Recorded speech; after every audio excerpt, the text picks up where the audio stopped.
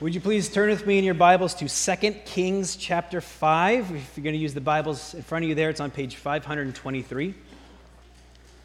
We'll project the words if you just want to follow along that way too. We're doing a sermon series right now that we're calling Too Good to Miss, which is where we're going backwards in the lectionary, and you all are indulging me so that I can preach on some of the texts that I missed while I was on sabbatical this summer. Because they were just too good to miss, so we have to go back to them.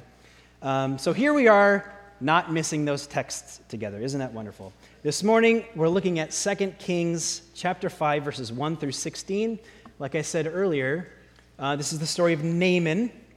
Naaman was a commander in the Assyrian or the Syrian army, the army of Aram. And Naaman and his army, they were enemies of Israel. And they were responsible for all kinds of battles and wars and horrible things against all kinds of people, including the Israelites, including God's people. So Naaman was not a friend of God, not a friend of God's people, but suddenly in this story, he finds himself really in need of some help, and so he asks for it. Let's have a read 2 Kings 5, verses 1 through 16. Listen to God's word. Now Naaman was a commander of the army of the king of Aram.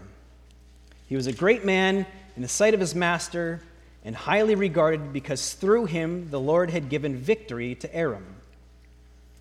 He was a valiant soldier, but he had leprosy. Now bands of raiders from Aram had gone out and had taken captive a young girl from Israel, and she served Naaman's wife. She said to her mistress, "If only my master would see the prophet who is in Samaria, he would cure him of his leprosy." So Naaman went to his master, the king, and told him what the girl from Israel had said. "By all means, go," the king of Aram replied. "I will send a letter to the king of Israel." So Naaman left, taking with him 10 talents of silver, 6,000 shekels of gold, and 10 sets of clothing. The letter that he took to the king of Israel read, "With this letter I am sending my servant Naaman to you, so that you may cure him of his leprosy." As soon as the king of Israel read the letter, he tore his robes and said, "Am I God? Can I kill and bring back to life? Why does this fellow send someone to me to be cured of his leprosy? See how he is trying to pick a quarrel with me." When Elisha, the man of God, heard that the king of Israel had torn his robes, he sent him this message: "Why have you torn your robes? Have the man come to me, and he will know that there is a prophet in Israel." So Naaman went with his horses and his chariots and stopped at the door of Elisha's house. Elisha sent a messenger to say to him, "Go wash yourself 7 times in the Jordan, and your flesh will be restored, and you will be cleansed." But Naaman went away angry and said, "I thought that he would surely come out to me and stand and call in the name of the Lord his God and wave his hand over the spot and cure me of my leprosy. Are not Abana and Pharpar, the rivers of Damascus, better than all the waters of Israel? Couldn't I wash in them and be cleansed?" So he turned and went off in a rage. Naaman's servants went to him and said, "My father, if the prophet had told you to do some great thing, would you not have done it? How much more then when he tells you, 'Wash and be cleansed'?" So Naaman went down and dipped himself in the Jordan 7 times, as the man of God had told him. And his flesh was restored and became clean like that of a young boy. Then Naaman and all his attendants went back to the man of God, to Elisha, and stood before him and said, "Now I know that there is no God in all the world except in Israel, so please accept a gift from your servant." But Elisha answered, "As surely as the Lord lives, whom I serve, I will not accept a thing." And even though Naaman urged him, he refused. This is the word of the Lord.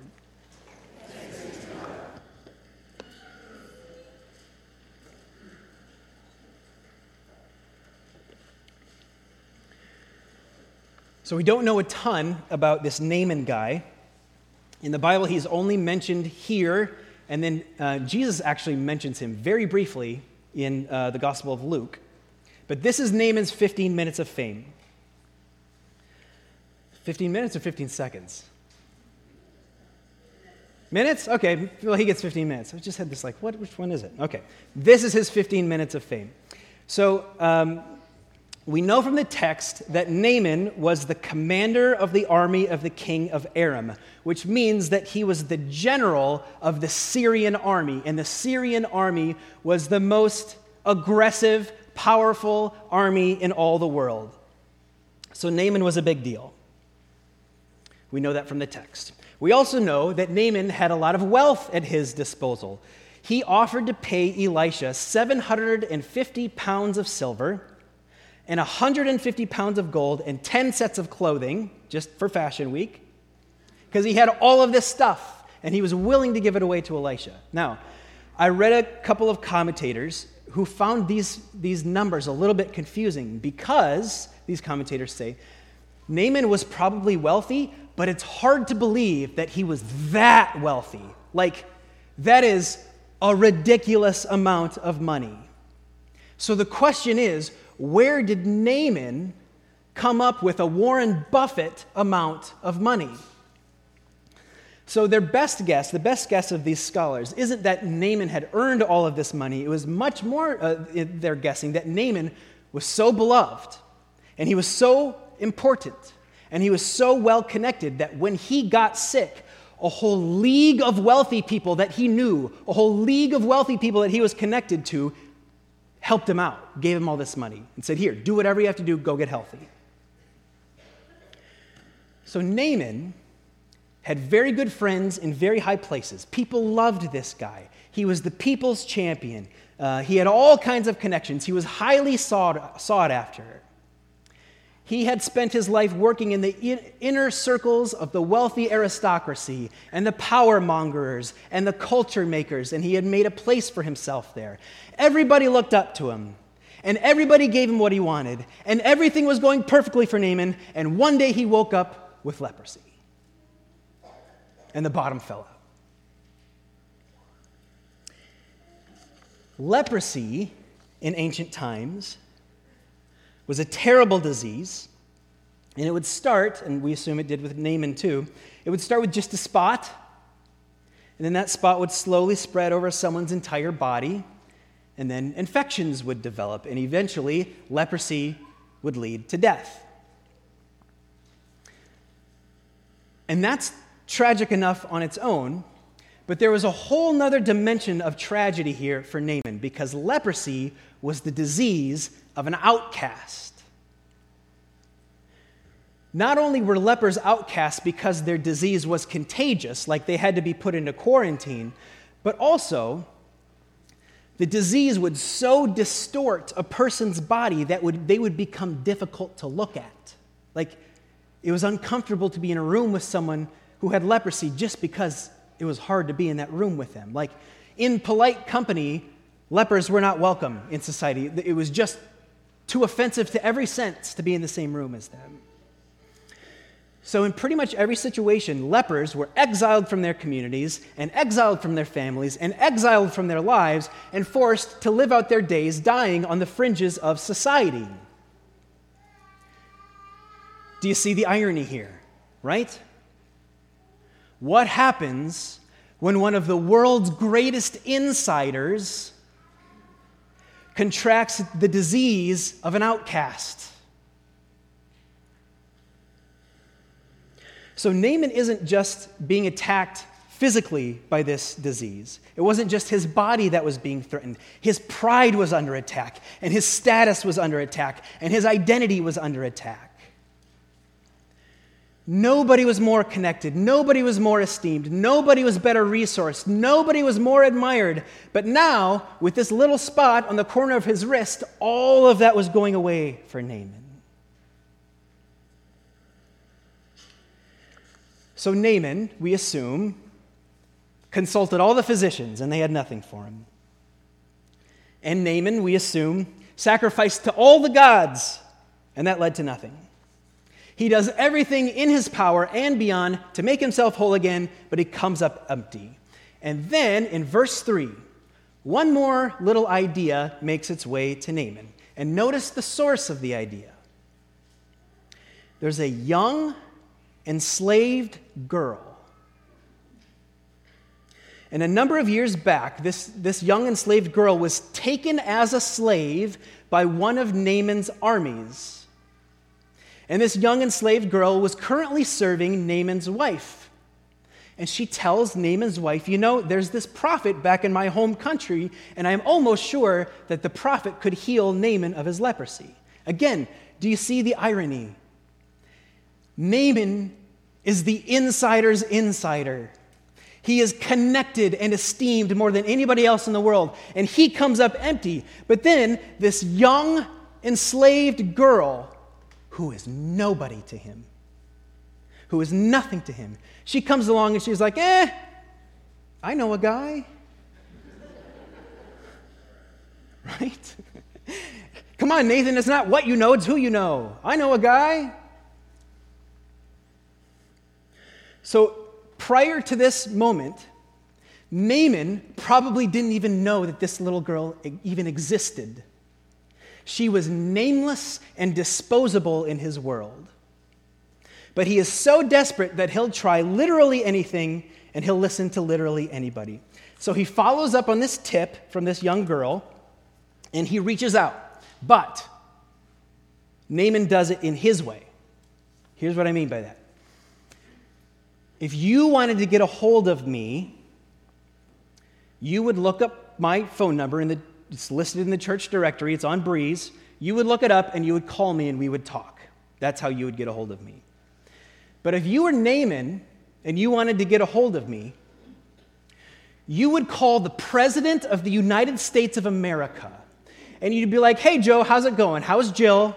How are things? Things good? Did you get the gift basket I sent you at Camp David? Fantastic. I have a favor I want to run by you. There's this guy in Grand Rapids. His name is Stefan, and I'd really like to see him. I need to see him right away. If you were Naaman, you would contact Joe Biden, and then Joe Biden would contact my boss, which I guess is Jamie Reynolds,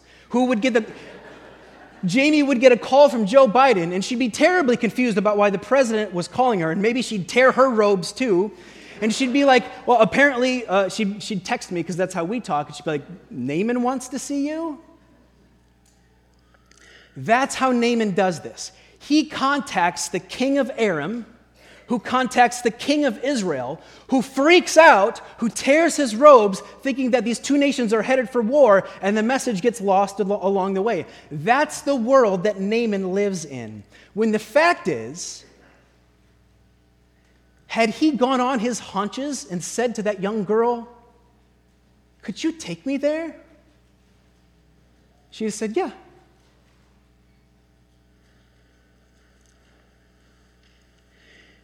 Here's the biggest mistake that Naaman made. He assumed that the God of Israel and the prophet of Israel viewed the world the same way he did. Naaman saw the world as a caste system. He saw the world as a hierarchy. He saw a segregated world in which people were rightly ranked from the best and the smartest and the wealthiest to the worst and the most pathetic and the poorest. And in Naaman's world, whenever you needed something to happen, whenever you needed something to change, you would run it up the ladder, right? That's the way things get done. You run it up the ladder. You call in your favors. You reach out to the most powerful people in your life because it's those powerful people who get things done. You level up. So when a young, enslaved girl approaches him, and notice those are 3 strikes, right? A young, enslaved girl approaches him and comes up with this idea of how he can be healed. He doesn't approach the girl and say, can you take me there? No. She's a slave. He disdains her. That's not how you get things done. That's beneath him. He calls his king, who calls another king, who's supposed to call a prophet, and then they're going to schedule a big important meeting where millions of dollars will exchange hands and the balance of global power will shift. That's how this stuff happens. All he needed to do was follow a little girl.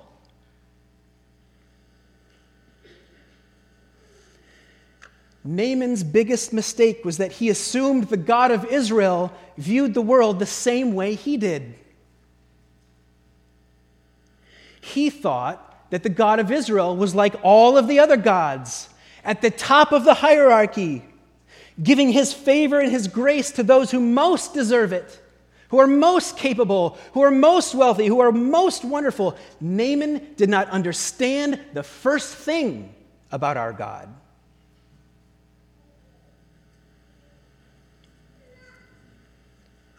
And so, even when it came time for Naaman to do the thing that Elisha told him to do in order to be healed, what does he say?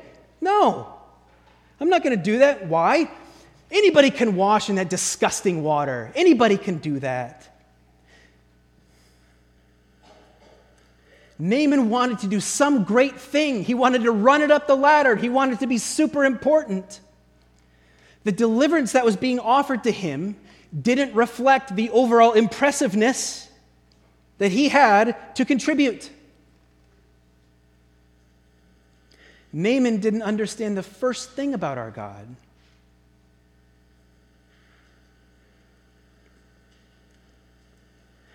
God's grace does not trickle down the social hierarchy.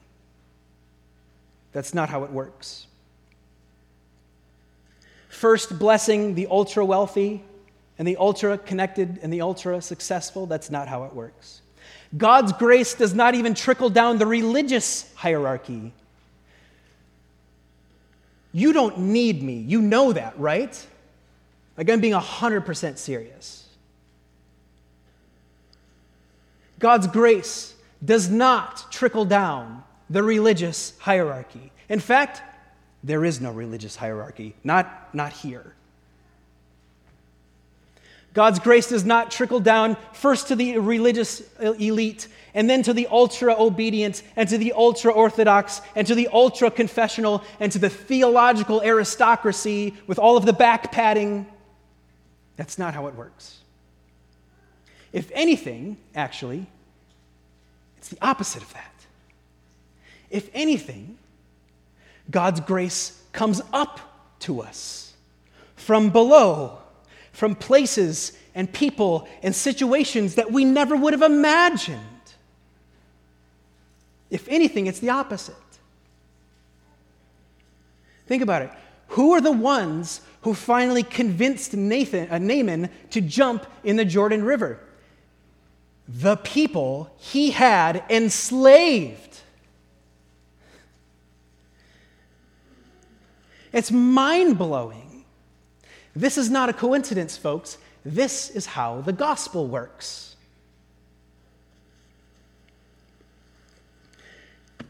I read a theologian a few weeks ago who was pointing out how many times in Scripture it happens that there's somebody who's relatively well off, and then they hit a crisis, and then their salvation or their deliverance lies below them on the social ladder. I think there's literally dozens, if not hundreds, of examples of this in Scripture. Here's 3 or 4. The prodigal son becomes desperate enough to join his father's hired hands, right? But then his ultra-holy brother can't join the party unless he is willing to accept his failure of a young brother. And so the prodigal son, the naughty boy, is willing to go the social rung below, but the older brother, who's super religious, isn't. And he's stuck outside the party at the end. There's another place in Scripture. There's a rich young man who approaches Jesus, and he says, "Hey, Jesus, guess what? I'm really good at all the stuff.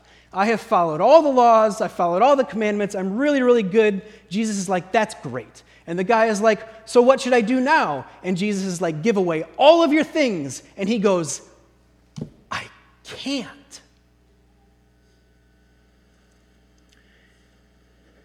Even Peter, the disciple Peter, maybe you know the story of Peter. Jesus has been taken away. He's been arrested. He's about to be crucified, and his whole world is falling apart.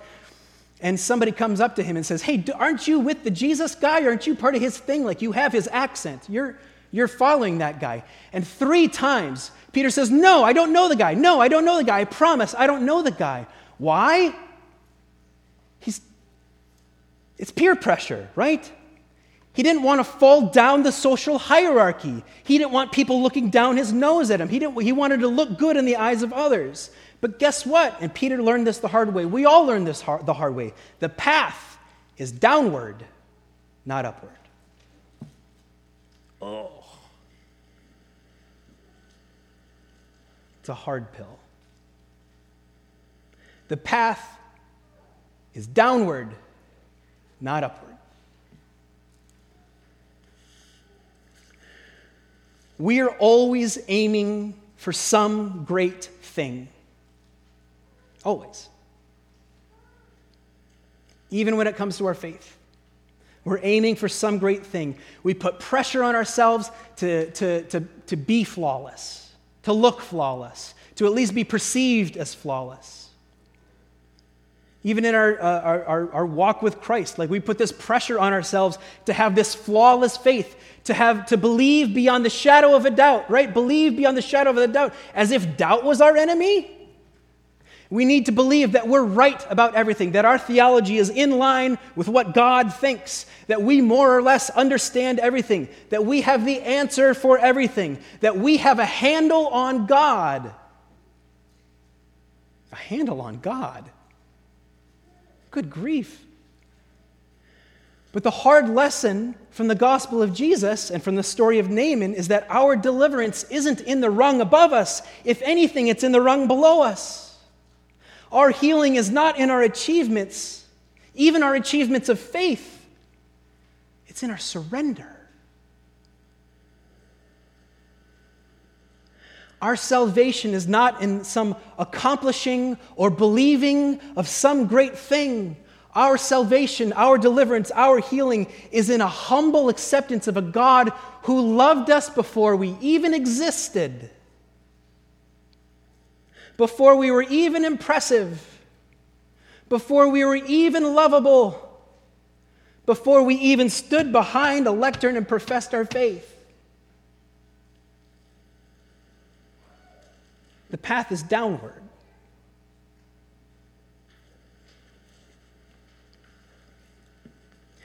In what way, brothers and sisters, is God looking to get your attention from beneath you?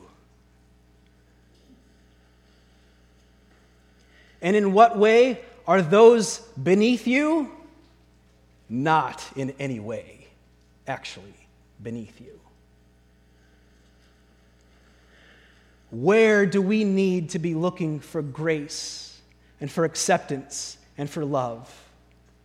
The path is not above, the path is below. Thanks be to God. Pray with me.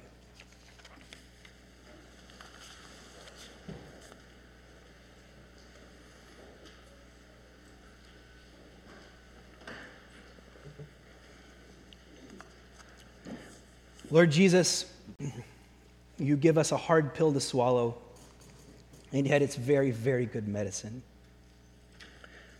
Humble us, Lord, in your sight. Show us the path to take, the people who are the greatest blessings to us. Show us how surrender, rather than grabbing and attaining, is the way to be delivered. We thank you for this very humble way in which you now approach us.